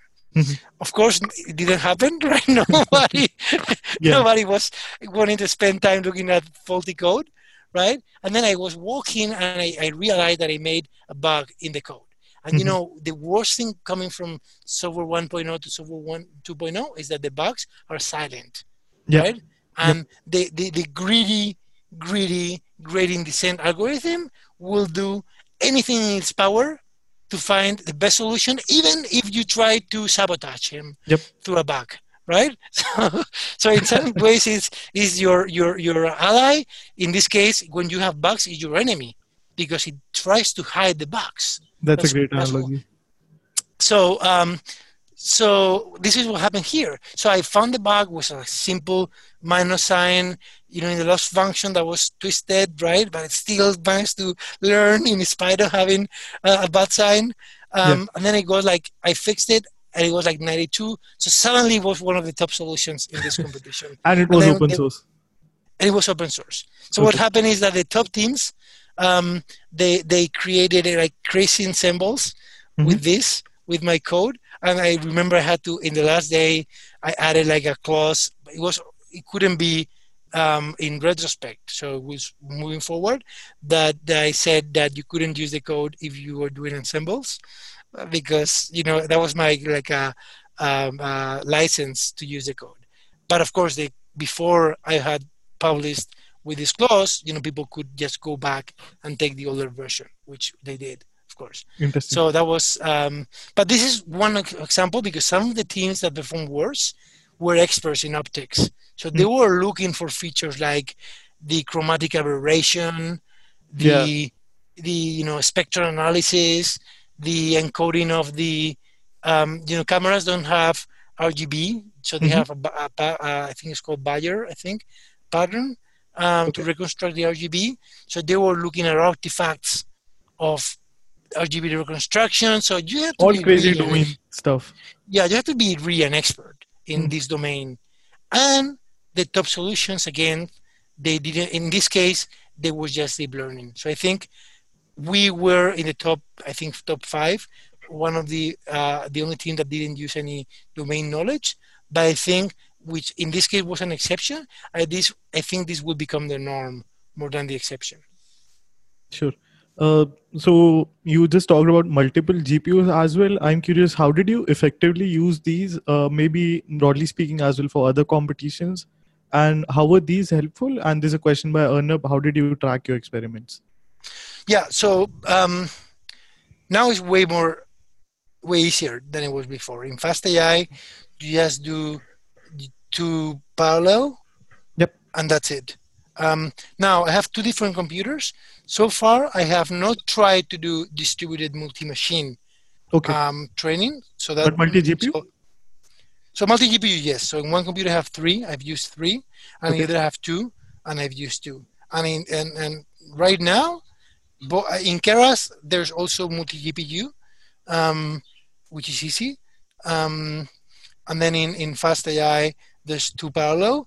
It has some issues, so like kind of bugs in the library that it may not be an issue with the library because if you're running like an interactive programming code, you may execute like 2 parallel twice, and Yeah. then it adds 2 callbacks, and then it's convoluted because it fails on validation. But if you know what you're doing, you will be okay, and it's super easy to do. And they were actually linear improvement in efficiency. So Like if you have two GPUs, Yeah. you double. I always try to squeeze the batch size, Okay. always. So Mhm. if my GPUs have like 11 gigs each, I try to put maybe 10.5 on each Got it. to have like a, yeah, to max the GPUs. And then you have to trade off between memory usage and compute. So Mhm. far, I always, so far with the 2080 Ti, memory is the bottleneck, not computing, because I always max out memory, and Mhm. also the um, computing pipeline is full. Um, I don't know if that's the case with. I think the most powerful you can buy today is a Quadro with, I think, either 32 or even more gigs of RAM. But it's The next crazy, one that crazy is expensive. crazy expensive, right? The Quadro 6000. The next one, which is affordable, what affordable, Yeah. is the Titan RTX, which has 24 Mhm. gigs, but then it has only slightly more computing power. And then Yeah. in this case, I'm doubtful that even if you can feed more batches, Mhm. that you have enough tensor units or whatever it's called, computing power, to do all of them in parallel. And the Got it. benchmark that I've seen from, I think it's called Lambda Lambda Labs. Labs. Yeah. Yeah, the benchmark I've seen from Lambda Labs is that it is not equal to 2x 2080 220 Ti. Ti's. Yeah. Now Got it. the issue with having like three GPUs in my machine is Yeah. that it's a big mess in the machine, right? All Because sorts of issues happen, heating issues, and even like PCI lane management things people overlook. exactly. So PCIe. So I actually bought the Threadripper because Hmm. you have lots of PCIe lanes. Yep. But one issue that I didn't foresee was that if you mount like two of the shelf 20 Ti's, Yeah. they measure like 2.5 PCI slots. Yep. It means that you may get the place where you would fit the third GPU obstructed. So I had to do this for this competition. I also had to do the do-it-yourself electronics that I had to find in China, Okay. a flexible PCI extender that I Got could it. squeeze in like crazy. And then also in the competition, I was getting these errors, like I don't know if you've experienced them. Not many people, based on my search and I experience just them, have is a single GPU, so probably not. so the error is like a kernel error, like the GPU has fallen out of the bus, like this cryptic Okay. error, right? And if you Interesting. look on the internet in this error, you will only find people that have been doing mining, like Bitcoin mining. They have 8 GPUs, Okay. right? And it's very obscure conversation about it could be PCI electromagnetic interference because it's a long cable, could be power issues. So but there's no like solution really. So I had to do like I shielded. I was looking. I have to make a picture. Um, I shielded with aluminum film the PCI extender Wow. and Okay. grounded it in the PC Yeah. in the Yeah. That's what I was case. getting to. Yeah, so that was so. I also for this competition, I also had to do Interesting. like Howard trying to fix, and I fixed it eventually. So I Okay. managed to run the three GPUs, but I need to like clean up the mess. So my computer is like a huge mess. But yeah, but so it works. So the good news is super easy in a computer to have two. Now the only caveat I make, if you plan to have two GPUs, make sure that you address the thermals on the second GPU because it's likely going to get, depending on your cooling system, Yep. it's going to get the hot air from the first one. So make sure that this is addressed. So you have a good case. I don't know. So don't put the two GPUs close to each other Sure. if one of them have the fans going in these directions, because this one either may die because of Yep. thermals, Mm. or it may throttle down and you will get Sure. much worse performance. That's the caveat. I'd like to drop a quick plug. So I've had an interview with Tim Detmers, who has this amazing write-up about all GPUs. So please do check that interview out in case you want to find out more about all these GPUs. We've also talked about thermals there, so that might be an interesting conversation. Okay. Yeah, I will do. So there's this next question by Michael ML. What computing resources would you recommend to train gold medal models in a reasonable amount of time? And what is the minimal amount of computing resources to be able to iterate and learn fast for a given problem, in your opinion? Well, so I address the second question first. So to learn is really, you can learn with cloud resources. Sure. So you can learn with Google Colab. So that's not an issue to They learn. do give $300 in advance, so that's Yeah. useless. Yeah, well, that's Google, that GCE, right? The Google Computing Engine. So they Yeah. give you $300, but the Google Colab is free Okay. for Yeah, X Colab. hours. Sure. Yeah, Colab. So with Colab, so it's right now there's no barrier for learning, right? Now, competition are competition. So your competitors. So this is an ongoing war. I think the trend is to grow bigger as time goes by, and it's unfortunate. I think unless you are lucky, sometimes you see like an entry in a competition in the top 10 that has like a either luck that they just got the right hyperparameters the first time, Yeah. and they were lucky, right? Because there's thousands of people participating, so luck is going to be given to some of them. So the minimum, if you want to buy right now, I would go with a AMD CPU. 8 cores would be pretty good.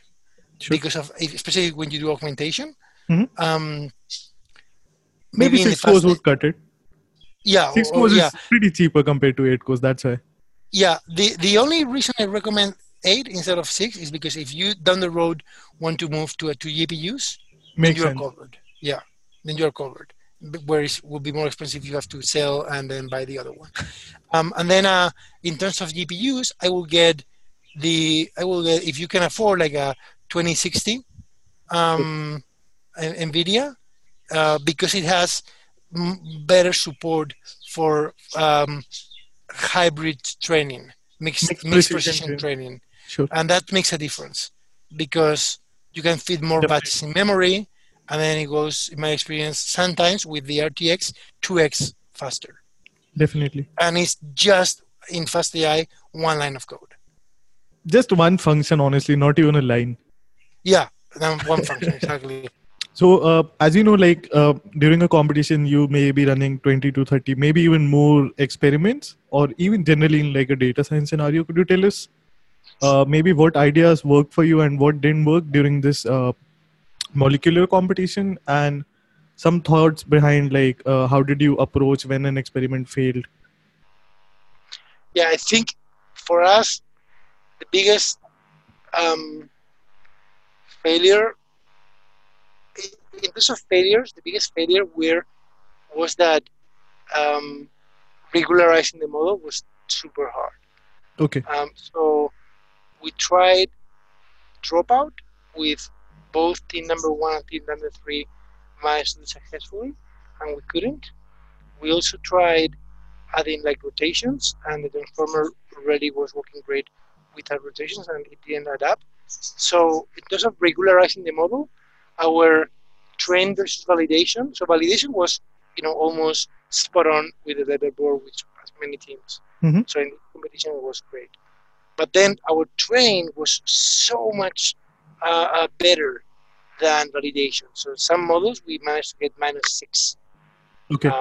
In terms of train loss, instead of -3.1, 3.16, the best we got. So there was a very clear issue that I tried both different, even scaling weight decay didn't work. I tried something I thought I invented, but it was already invented, which is called cutout. Like I didn't know about it. I call it knockout, which in this competition was basically like wiping random atoms, which in the attention layer. So I did in the attention mask in the transformer, like wiping atoms, like knocking it out. It's called cutout. Okay. That didn't work either. So the model, even with that trained great, good laws, but didn't regularize.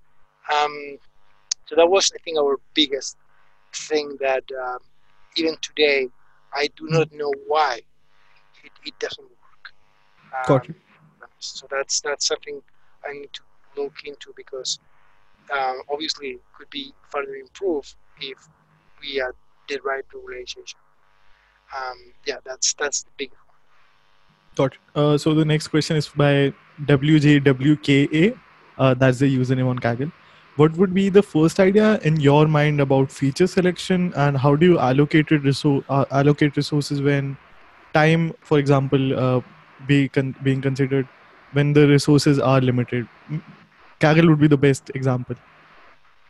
So I think a feature selection, um, based on this whole conversation, is a pretty moot point because I tried not to do Yeah. manually generated features.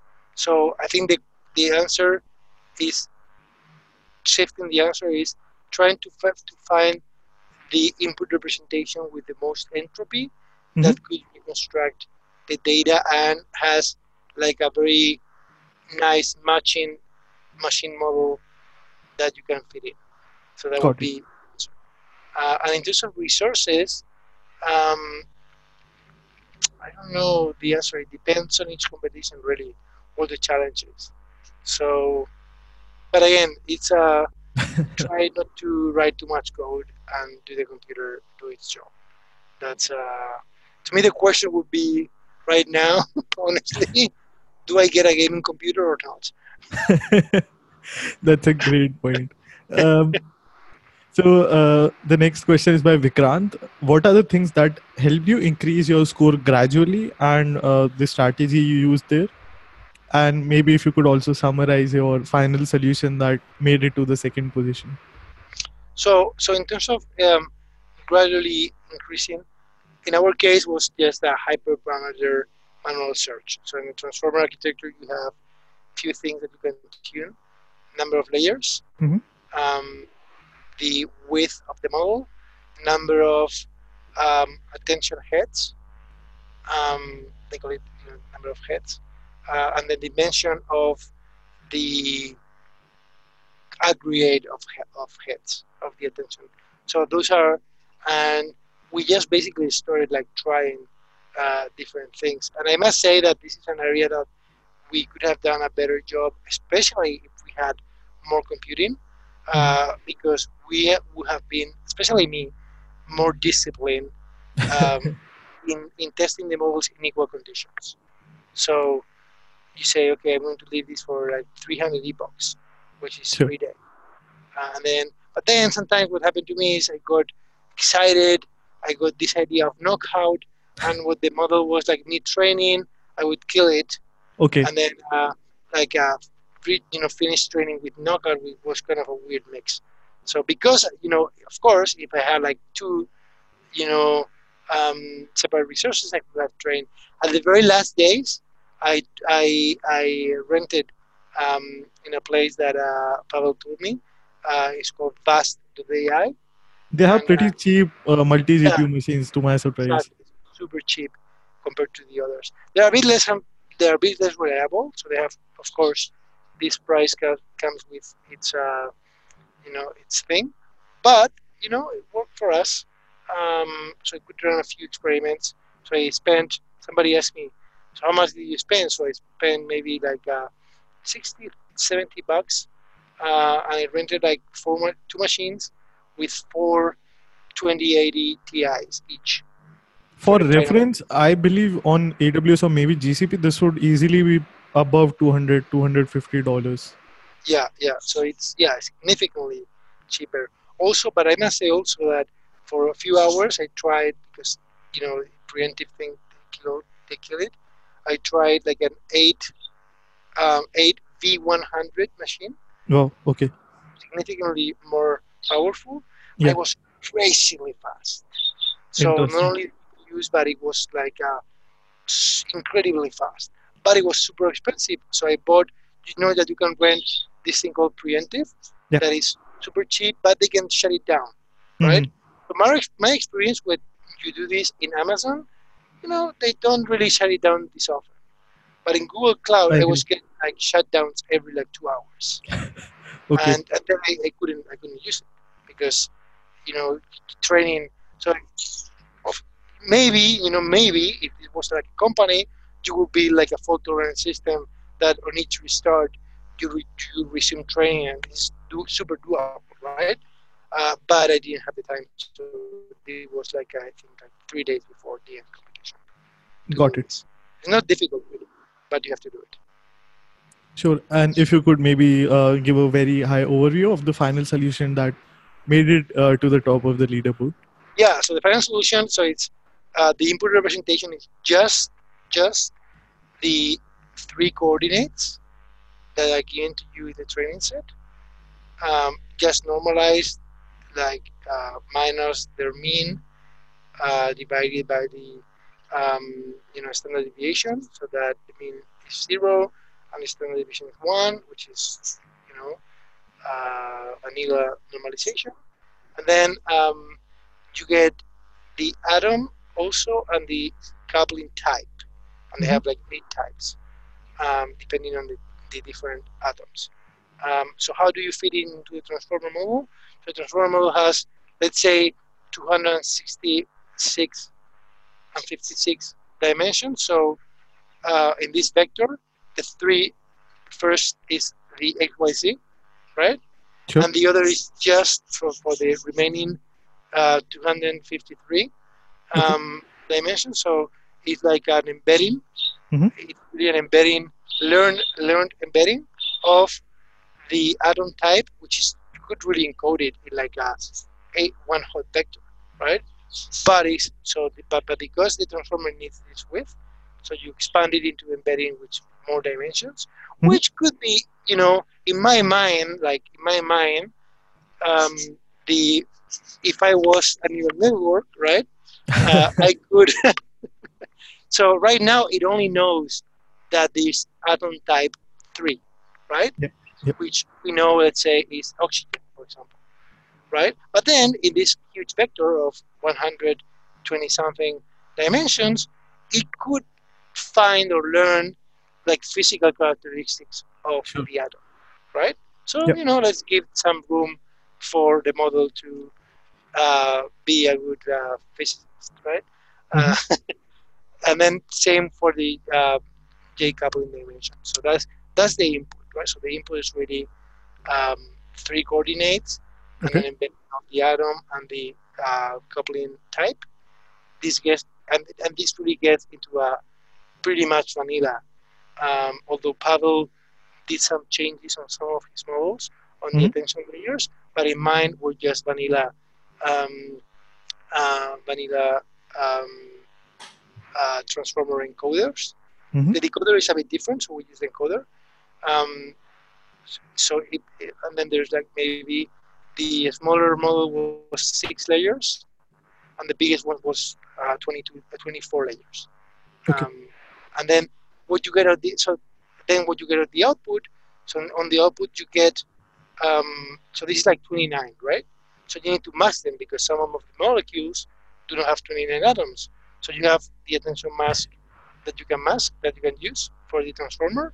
Although it's not really needed if you do things a bit differently, but it's better to use the attention mask. The attention mask basically lets you tell the model, hey model, you cannot look at this position. Okay. Okay, so it's a way of forbidding the model to look at this position. The mask, right? Then it Great. learns the attention, but the mask is to forbid the model. In the language thing, they use it to prevent the model from looking into the future Got it. because they Mhm. want to predict the future of a sentence. When embedding, you have to look at the future. Because in theory, you could look at the whole thing. So we only look at the valid atoms. And then the loss function, it's very straightforward. And the only caveat is that because none of the 29 atoms have J coupling defined, it's really masked. So we build a mask of which ones are valid. So the loss function only uses the ones that are valid. That's it. Got it. So it's Mhm. super simple. And the only thing I'm missing is it's at the very end of the, let's say, 24 layers of transformers, you have like the same dimensions as the beginning, right? So what you do is we did um, it's kind of a linear transformation of all the atoms from 256 to either 4 if you use the scalar contributions that were given to you, or just 1 if you want to predict the final scalar contribution. And if you think about this, it's really like a 1D convolution because it's a linear transform with shared weights because the order doesn't really matter to you. Makes So sense. it's a convolution in 1 dimension. That's it. And that's it. That's super simple. There's no there's nothing else. There's no quantum mechanics involved at all. There's no exactly. I think that number one team, they built a transformer model that had priors with quantum mechanics, and it was really sophisticated because it was really a graph. But ours, as you can say, is like super simple. I'm actually really surprised that that it works so well being so simple. So the next question is by Rahim Nasiruddin. How can someone develop the good habit of progressing on each competition? I'd also be curious, like what happens once if you're stuck maybe on the public leaderboard and you're out of ideas? What do you do after that? So I think there's two things. One is to look at the leaderboard, and then I would recommend that when you start, you set your goals. Like, what do you want out of the competition? Right? Do you want to win a medal? Do you want to learn? Right? Mm-hmm. It's very different, I think. Yep. And I would recommend, especially if you're starting, to set your goal learning, because I think there's a dark side of Gamification. sorry, the gamification thing. There's to team up to win medals, and you don't learn. Yep. So my recommendation is, okay, do as much as stuff as you can personally. So look at kernels, get ideas, but then code them yourself. Because each mistake is not a mistake; it's a learning experience. Definitely. So that's pretty good. And then especially not focus so much at winning or not winning. It's extremely competitive, and then if you're stuck, team up.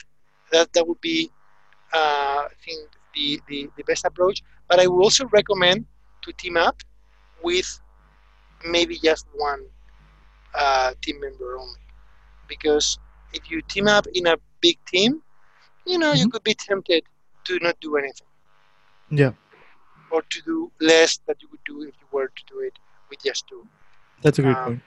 So I've seen. So I've teamed up a few times, and so my experience has been a big mix with Pavel.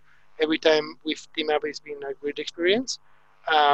With other people I've teamed up, sometimes it has been good. Like, for example, in the data, this big data, what is it called? They do it once a year. About data science pool? Yeah, I think, the DSB. DSB. So this one was pretty good. But then there's been others that I've teamed up, and people, his team will tell me that they have a great solution. They didn't do anything, right? Nothing. So, it happens, right? So it's, this is really a game. But then again, it's a big team. So if it was a person only, kind of the responsibility is more, is more defined than being a other. At least has been my experience, right? And the reason I said I like to team up is because you get wildly different perspectives. Gotcha. So it's really good in finding leaks, right? Which I don't, I don't really explore at the beginning. Sometimes you don't find a leak, but looking at finding leaks, you find something that could be super interesting. I'm going to give you an example. So when we started the Airbus competition about the ships that Pavel found this leak, we're initially looking at something different. What we were trying to do was to assemble like a big map, like they give you small tiles, and we knew that we could put the tiles together, right? To build like a build map, and then we could do better augmentations, right? Once you have this big map. Mhm. But then what we found, what actually found was that the tiles were overlapped, and that really was a crazy because in test and train, and Yeah. that was this leak, right? So although we were not looking for the leak directly, You found indirectly it. we, right? And that's a different way of thinking, right? Which maybe I would have not even thought that we were given the data in the state that we were given. Sure. And it's a bit sad, right? Because we did this, and then they have to cancel the competition, get the new data, and redo it. But then like we lost interest, and then we didn't even do it. Like, kind of our job here is done, right? Situation. So yeah, that was fun. What advice, what best advice would you have for someone maybe who's just starting on Kaggle to just learn? So what I said is try to do it yourself, even if you Mhm. fail. Um, don't don't get obsessed with the rankings or the leaderboard because it's like super competitive and initially you just want to learn. Mhm. And if you hear stories about even the Kaggle masters, you know, some of them, they when they started they got pretty bad results. Yep. So that's normal. There's people that think, okay, I'm frustrated because I'm seeing all these great solutions, and I fear that I may not be up to the task. Everybody, we all start like that. And then, like what I said, team up initially, especially initially, team up with few team members. So you actively have to work because otherwise it's like too asymmetric. Um, and the third is to read in depth solutions for competitions. It's much better if you have participated because you know Yeah. firsthand what you're dealing with. But even in competitions that you have not, Hmm. because you may see like a new keyword to you. Like, for example, I remember in the Carvana competition, because I Yeah. just like my first Carol one, the top team used like what they call like level 2 and level 3 ensembles, like Yeah. stacking. I had no idea what that meant. Like a boosting, like what is boosting? Like I thought it was like a library or like a deep learning architecture, which I didn't know about. So Okay. even like reading the solutions may will give you pointers to Mhm. different stuff. Got it. The next question is by Rahim. How can African guys also have a breakthrough when dealing with Kaggle Grandmaster? Which I'd like to reframe as how's the, if you may elaborate on that, machine learning scene in Spain, and just to elaborate on the fact that most of the online learning for you, I believe, comes from Kaggle and online resources, not just the local community. Right. So addressing the Africa thing. So there's of course I don't really have direct experience in Africa, but I would point the person posing the question to two resources. One of them is there's a community and a conference called Deep Learning in Dava, Yeah. um, which if you are in Africa may be worth to look at. And the other is in the Fast AI forums. There's a study group for Africa. So that's started for our community in Spain. So again, most of my stuff. Actually, there was one thing that I did that I Yeah. haven't mentioned, which is in terms of I think the only time I've learned like physically being in a place to learn deep learning was in I went to a summer school. When was this? In 2017. Yeah, like 1 week summer school in Spain in Bilbao, Okay. which was amazing. Like first 1 week, first best like 1 week learning experience ever. Because especially it was there were people coming from the Vector Institute in Hmm. Canada, people from Facebook, from Google, from Microsoft. So it was great, great people, um, giving all the talks. Interesting. Um, so that was, and there's lots of good summer schools for deep learning in many Yeah. places. So time, this was in Europe. So this time, this specific one took place in I think Warsaw in Hmm. Poland. But there's few in Canada, in the US. There's I guess a bunch. And Yep. in Asia, I don't have the luxury of speaking any of their language, so I don't really know. But I'm sure there's a bunch in China and maybe in Japan and Korea. And then in terms of local community, in um, in, uh, in Spain we have two, I think, two big communities in terms of Slack groups. One of them is called MLH, like Machine Learning Hispano, which also Okay. includes not only Spain but every Spanish-speaking country, especially in Latin America. And the other is Machine Learning Spain, Spain Machine Learning, if I remember correctly, and those run through Slack. Um, Okay.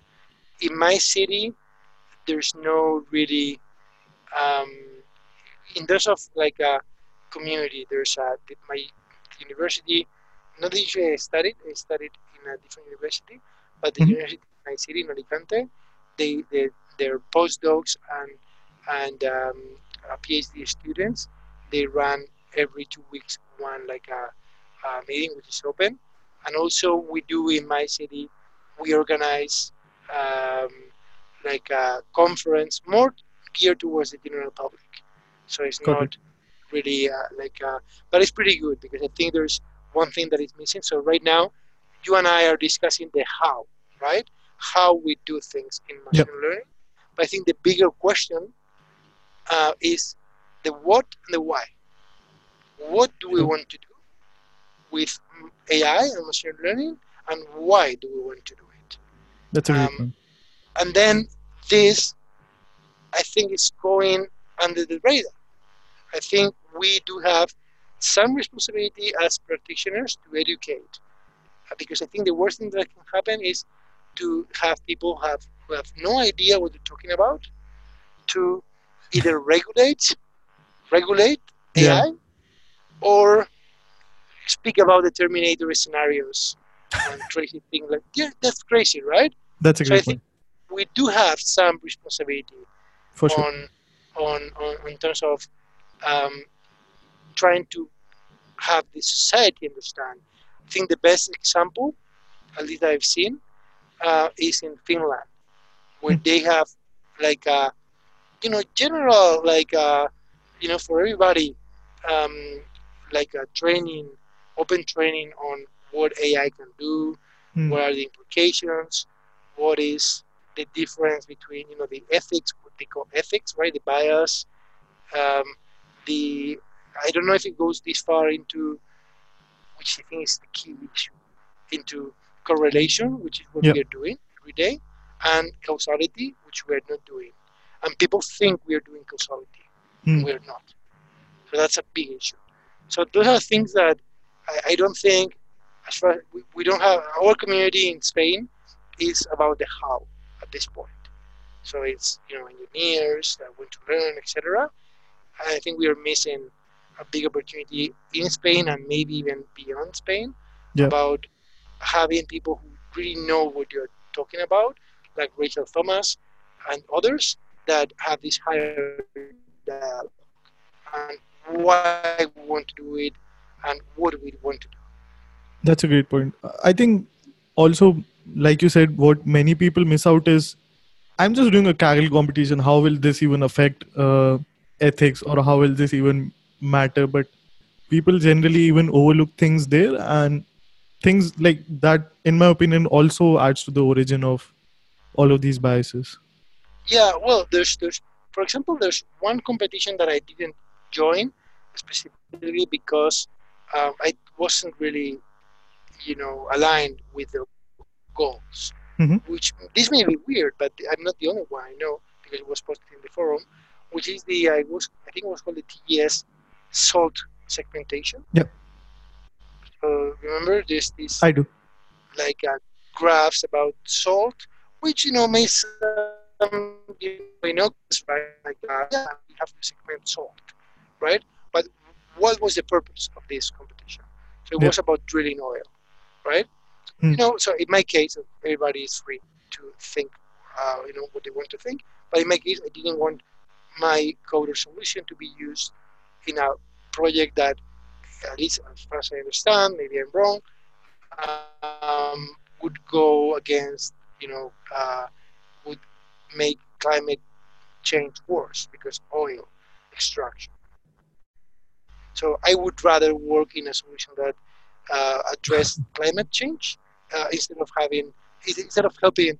The most extreme case is like helping like a tobacco company become, use machine learning to have people be more addicted, right? So that is like bad, right? I don't want to work on that, on I creating really addictions. respect that perspective. So maybe, I down in that scale the Yeah. salt competition, but I didn't want to join. So that's a good point. Although it looked like a nice competition because it had some challenges, I didn't want to join this one. So that's I think we are missing maybe, some in terms of, being, um, be taking more ownership on the side effects or on the effects, right? Not even side effects, on the effects Sure. of these technologies. I think we have to, as engineers, we have to, at least both take more responsibility and educate people on limitations and risks. I really respect that perspective. So this conversation has really been full of many great advices. So thank you for those. My final question would be, what single best advice would you have for someone who's just starting their journey into machine learning? So, few things. Don't be overwhelmed because, especially today, like every week is like as if the whole thing is being rebuilt every week. Like classification, like before you only had like VG and that was the best, right? Then ResNets, then X ResNets, then Y ResNets. What else, right? I'm losing track, right, Yeah. of things. It's impossible to keep track of things. Many of those, so you have to remember, like many of those are very incremental improvements. So don't be overwhelmed.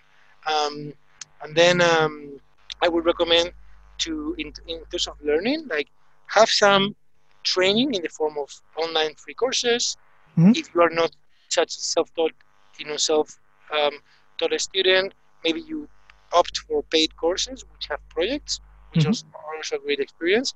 Maybe if you live, you have the opportunity to have in-person, so do like regular learning, but then take this into practice. And right now, the single best practice before like going into a company is to take part in competition because you get, many angles, and it's the closest you will get to a real setting.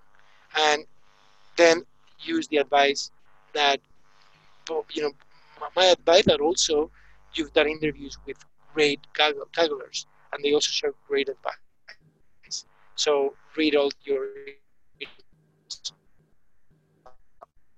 Great advice. Thanks for the mention. We'll definitely have the series linked for those who want to check it out. Maybe for courses, I'd also like to mention Fast.ai. It's my personal favorite and the only course I'd recommend. So if you'd like to spend some money, what I'd suggest is go there in person, have use that study group over there. I know it's pretty intense during those weeks. Maybe give that a shot, but definitely check out Fast.ai for a course. Yes, I would. Yeah, I'm with you. I would recommend. So I would recommend two things with Fast AI. Was one is first Fast AI, and if you have to ask me for a second one, Mhm. I would do the CS. It was 2319, right? Two three Two three one one. N. Yeah. Yeah, they stand for the one that Carpathy did in 2016. Although it may seem to you that it's like the Middle Ages, given the speed that we are, but that one is completely different from Fast.ai in many respects. But if you once you've done Fast AI and you want to have a different perspective, Yep. it's pretty different. It's an incredible, valuable resource. Got it. So this has been an amazing conversation. Before we end the call, what would be the best platforms to follow you and follow your work, apart from Kaggle, of course? Um, I think I'm most active on Twitter, with the caveat that I usually tweet and the reason is because I really want to um, be an influence to have people jump from software 2.0 to software 2.0 in Spain, which we don't have many people talking about AI. But even if I tweet in Spanish, I have to say that I also follow like Japanese carriers that tweet in Japanese, and there's a single button to translate tweets. So you can follow what I say, and with that, it's built in Twitter. Translate tweet, you will get it in your local language. Translate works well for you. So while I was searching your profile, it worked well on your tweet. So please don't let that barricade you from. Yeah. All right. Thank you so much, Anders, for doing this interview, and thank you for sharing all of these great advices today. Okay, it's been a pleasure, and thank you so much for both for inviting me and both for putting this together. I think it's a great resource to have like a peek in. I was reading some of the interviews that you've made, and those are great. Thank you so much. It's all great because of people like you who agree to do them. So thanks to all people like you. Okay, you're welcome.